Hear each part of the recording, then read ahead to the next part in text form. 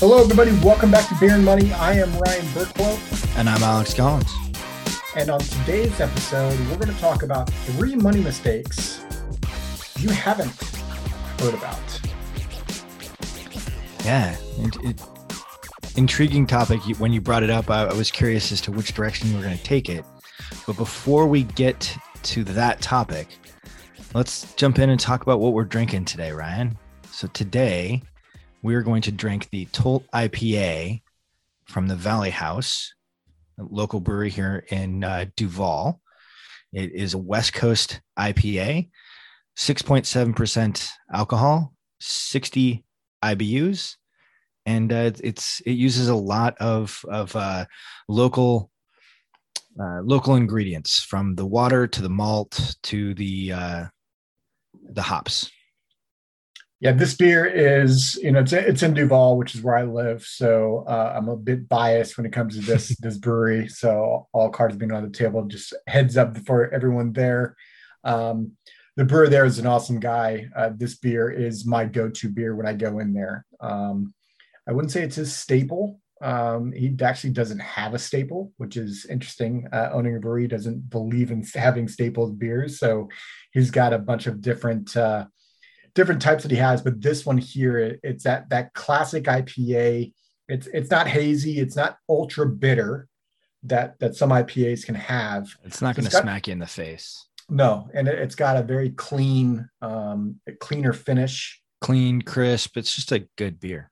Yeah, so it's solid. If you're in Duval, definitely stop by the brewery. It's got an awesome atmosphere, and try this one out, as well as try out some others. So we'll probably talk about here on one of these episodes here shortly. So let's jump into the topic here. So, this one occurred to me the other day where, how many different articles do you see on CNBC News and all these different media outlets that, like, top mistakes that people make financially? And they're always the top mistakes, right? Like, make sure you have an emergency fund, make sure you're saving, make sure you put money in your 401k, right? It's the standard ones almost every single time. And so we started thinking about, okay, what don't we hear about? What is it that Alex and I talk about with our clients that our clients go, yeah, I never looked at finances from that perspective. And then that is a mistake that I've actually done because I didn't look at it all the way through. So let's jump right in here, Alex. The first money mistake that we see, and it's more of, this mistake isn't a state like that no one should put money in this type of vehicle. It's more of, they don't look at it with the end in mind, meaning they put all their eggs in one basket. And this first one is, they've got too much money in a tax deferred vehicle. You and I have spent a great deal of time talking about balance. This is a balance issue. And there's nothing wrong with taking a tax deduction and putting money into 401ks, IRAs, any of the traditional retirement plans. It can be the right place for you to put money. However, to your point, we don't want to have all of our eggs in that same basket. We want to have some amount of diversification. We want to have some amount of flexibility with where our dollars reside, because that's going to lead us towards more choices and options. Yeah, the traditional mistake here that most people will hear is, well, they're not putting their money in a 401k, right? What that mistake doesn't actually go into is, okay, should you do Roth? Should you do the traditional side? And most people blanketly, because it's actually what you sign up for, unless, like, it's the automatic option, which is the tax deferred side, the traditional side. And with that automatic sign up for that, you lose a bit of control in terms of your taxation later on in life as you start to pull money out, because you're taxed in every dollar that you pull out. One of the things that I will commonly hear is, have you maxed out your 401k? Yeah, right. And that may not be the right place to put it after, depending upon what the rest of your circumstances are. maybe we've got bad debt. Maybe we've got other things that are going to pop up sooner that allow us to do things differently if all of our wealth isn't residing in our 401k. And I brought up diversification earlier, and I'm not talking about diversification in terms of like the assets that you have. I'm talking about it from a taxation standpoint. Are we tax diversified, not just investment diversified? So do we have assets that we can tap into tax-free? Do we have assets that we can get access to before age 59 and a half? And understanding some of the limitations that are put on 401ks in order to get that tax deduction up front or tax deferred on the back end is an important thing to understand and is oftentimes overlooked when doing planning. Yeah, I definitely don't want to beat the dead horse on this one because we have spoken at length on this particular topic. So the point of this is looking at, from a holistic standpoint, do you want all of your money in one style or one egg basket, if you will, that tax deferred style, right? So there have been multiple clients that you and I have sat down with where like they're like, hey, look at what I've done. It's awesome and amazing. And you and I take a look at it and go, wow, you are well ahead of the average person and you're creating a tax bomb. Yep. And like, just to see the look of shock and somewhat horror that comes across their face once they actually understand what we're talking about with the tax bomb, and then trying to figure out like, okay, how do we unwind this and what does it look like? And how do we get ourselves to a balanced approach? It is way easier to take a balanced approach from day one. Yeah, that tax bomb that Alex is referencing, if taxes go up and from an income perspective in retirement, you're still in that higher tax bracket, or even the same tax bracket, right? That could become a tax bomb, meaning you pay more in taxes later on. So that's the aspect or the concept that we're trying to make sure that is being understood in that, and when we're talking with our clients. Well, and some of the unintended consequences of what it can do to other programs that are out there, whether that is not getting a reduction in your property taxes, not having more of your other sources of income become taxable because of the way in which you're set up, having more of your healthcare costs increase because of some of the ways in which you're set up in retirement, and also having less choice and flexibility when you get to retirement. And if you're going to have that, 1 year where you take a significant chunk of change to go do that big trip, whether it's to visit the homeland or to have this just amazing trip that you've always wanted to have, and now you finally have the time to be able to do it because you're retired, you may wind up paying a lot more in taxes that one particular year, and it can become very inefficient. 100%. So that's mistake number one. That's not often spoken about. Mistake number two is overpaying on good debt. And most people don't understand the concept behind good debt and bad debt. So Ryan, why don't you take a minute and explain what is the difference between good debt and bad debt?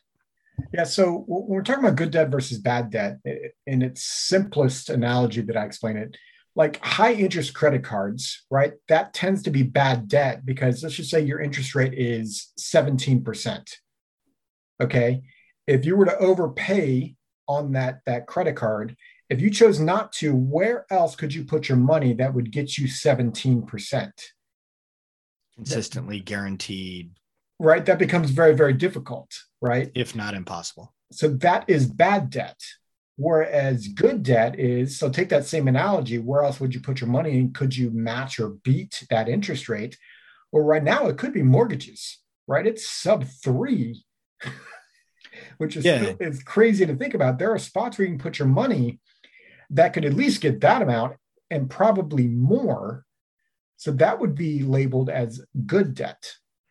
Another way of thinking about it is bad debt is typically consumer debt, You're buying stuff that's going to be consumed Yeah. in some manner or another.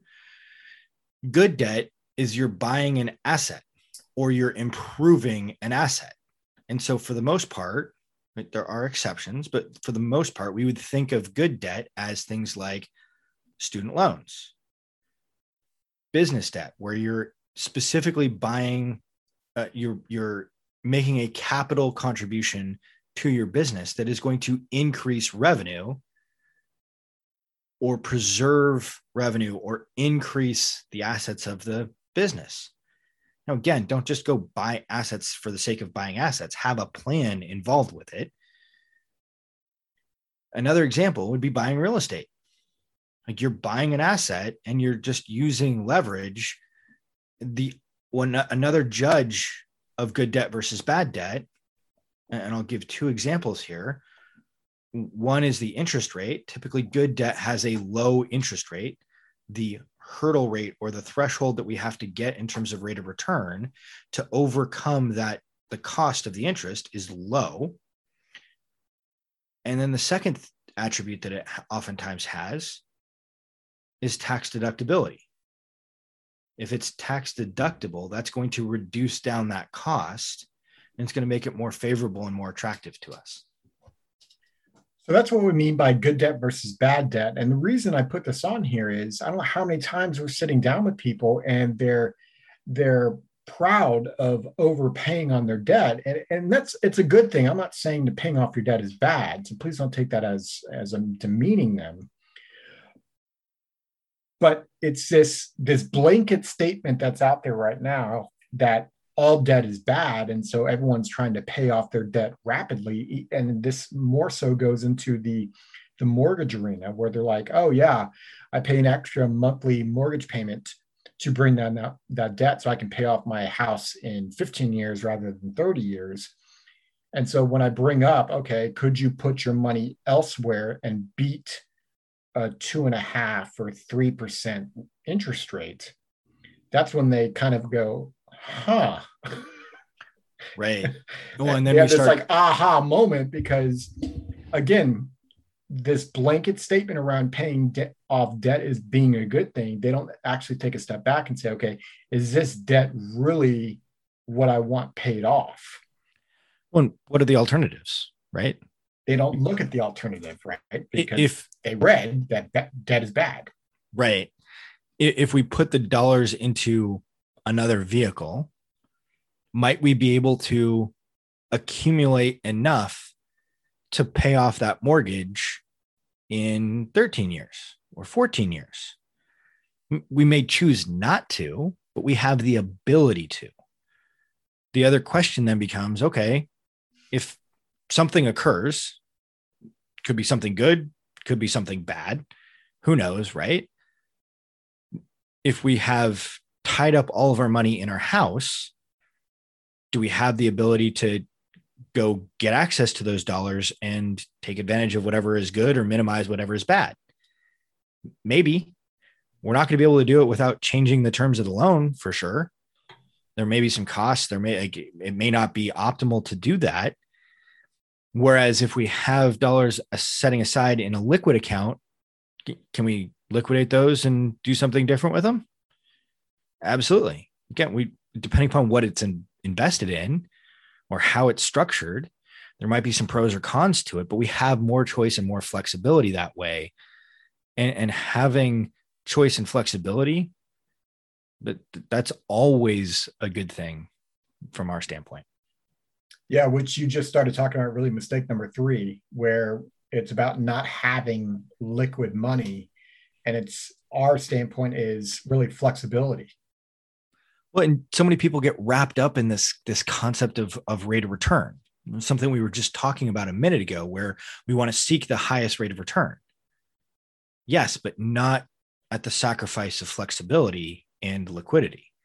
And so, and heck, I was guilty of this myself and advising others on this earlier in my career. I was an efficiency junkie, and I always wanted to try and get the best rate of return, thinking that was where, how to go ahead and get ahead.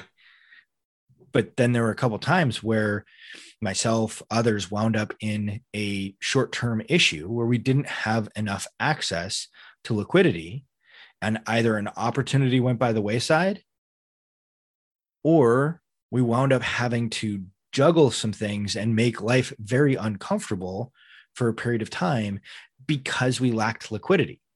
And oftentimes it wasn't anything that my client or myself did. It was an external force. I think back to the credit crisis that happened in 07, 08, and the resulting downturn in the economy that occurred as a result of that caused a credit crunch and a lack of liquidity for a lot of people. And I know a lot of people that wound up losing a bunch because they didn't have enough liquidity.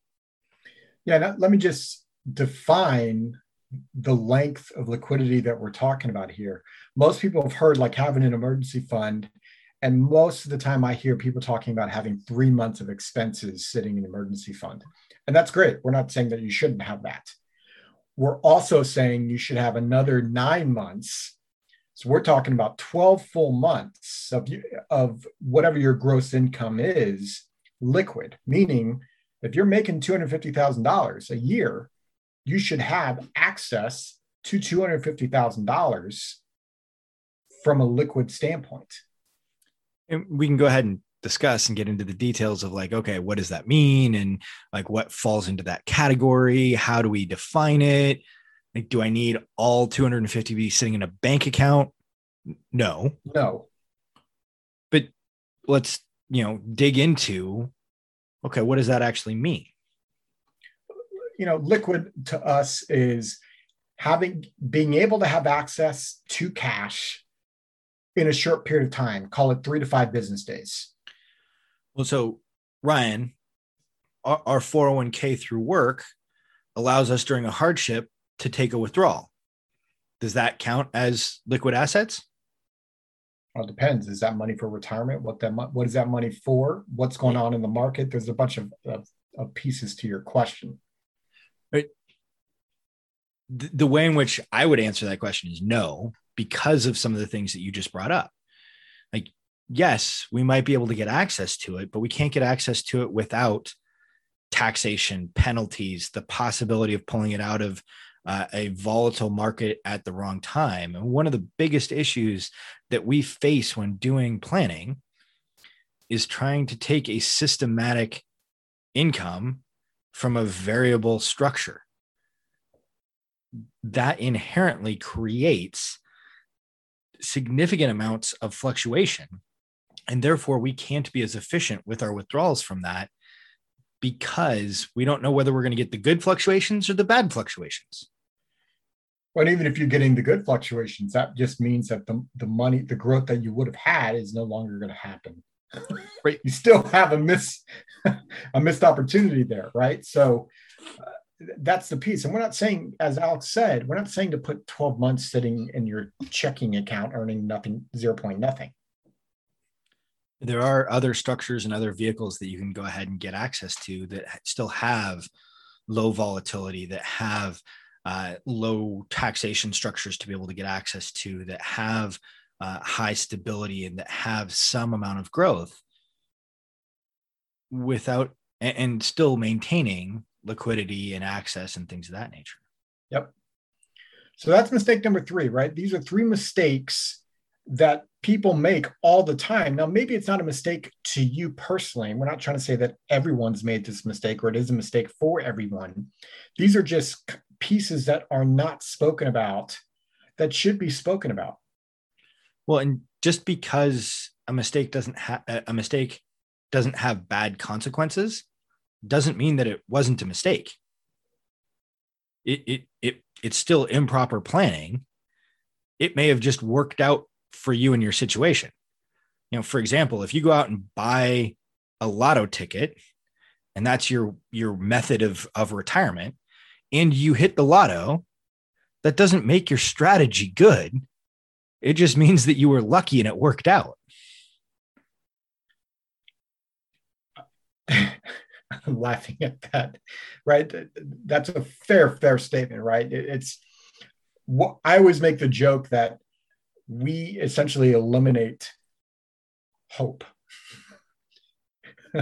Mainly, so many people in a good way. In a good way. So many people are relying upon, they hope that the market works out for them,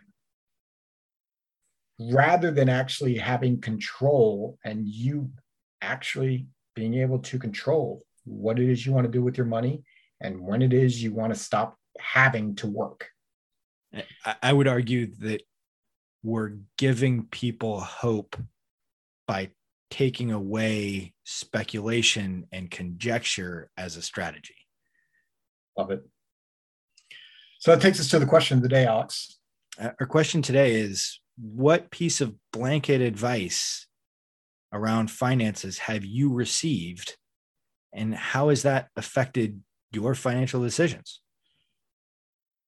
So there are plenty of media heads out there. There are plenty of articles that are all stating just kind of blanket advice. And we're not saying that all of it's bad or good for that matter. Right. It's just blanket advice that's not specific to your personal situation. So head over to beardmoney.net. Talk to us. What type of advice have you taken that you're like, oh, after hearing this episode, that changes how I could have looked at that decision? Well, it's important to remember that goes for all the stuff that we're saying too. Like our advice in this podcast to a large extent is blanket advice because we're speaking to an unknown audience. Now we have a little bit of an idea as to whom we're speaking to, but at the same time, we highly recommend, whether it's with us or somebody else, sit down, have a conversation with somebody who is a financial professional, help them understand your specific situation so that you can get advice that is targeted to you. As always, we hope this episode was valuable for you. And Mr. Collins. Cheers.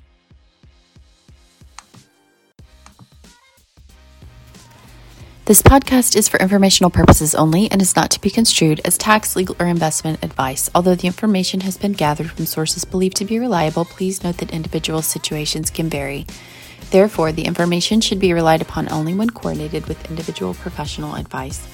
Guest speakers and their firms are not affiliated with or endorsed by Park Avenue Securities, Guardian, or Quantified Financial Partners, and opinions stated are their own. Guardian, its subsidiaries, agents, and employees do not provide tax, legal, or accounting advice. Consult your tax, legal, or accounting professional regarding your individual situation.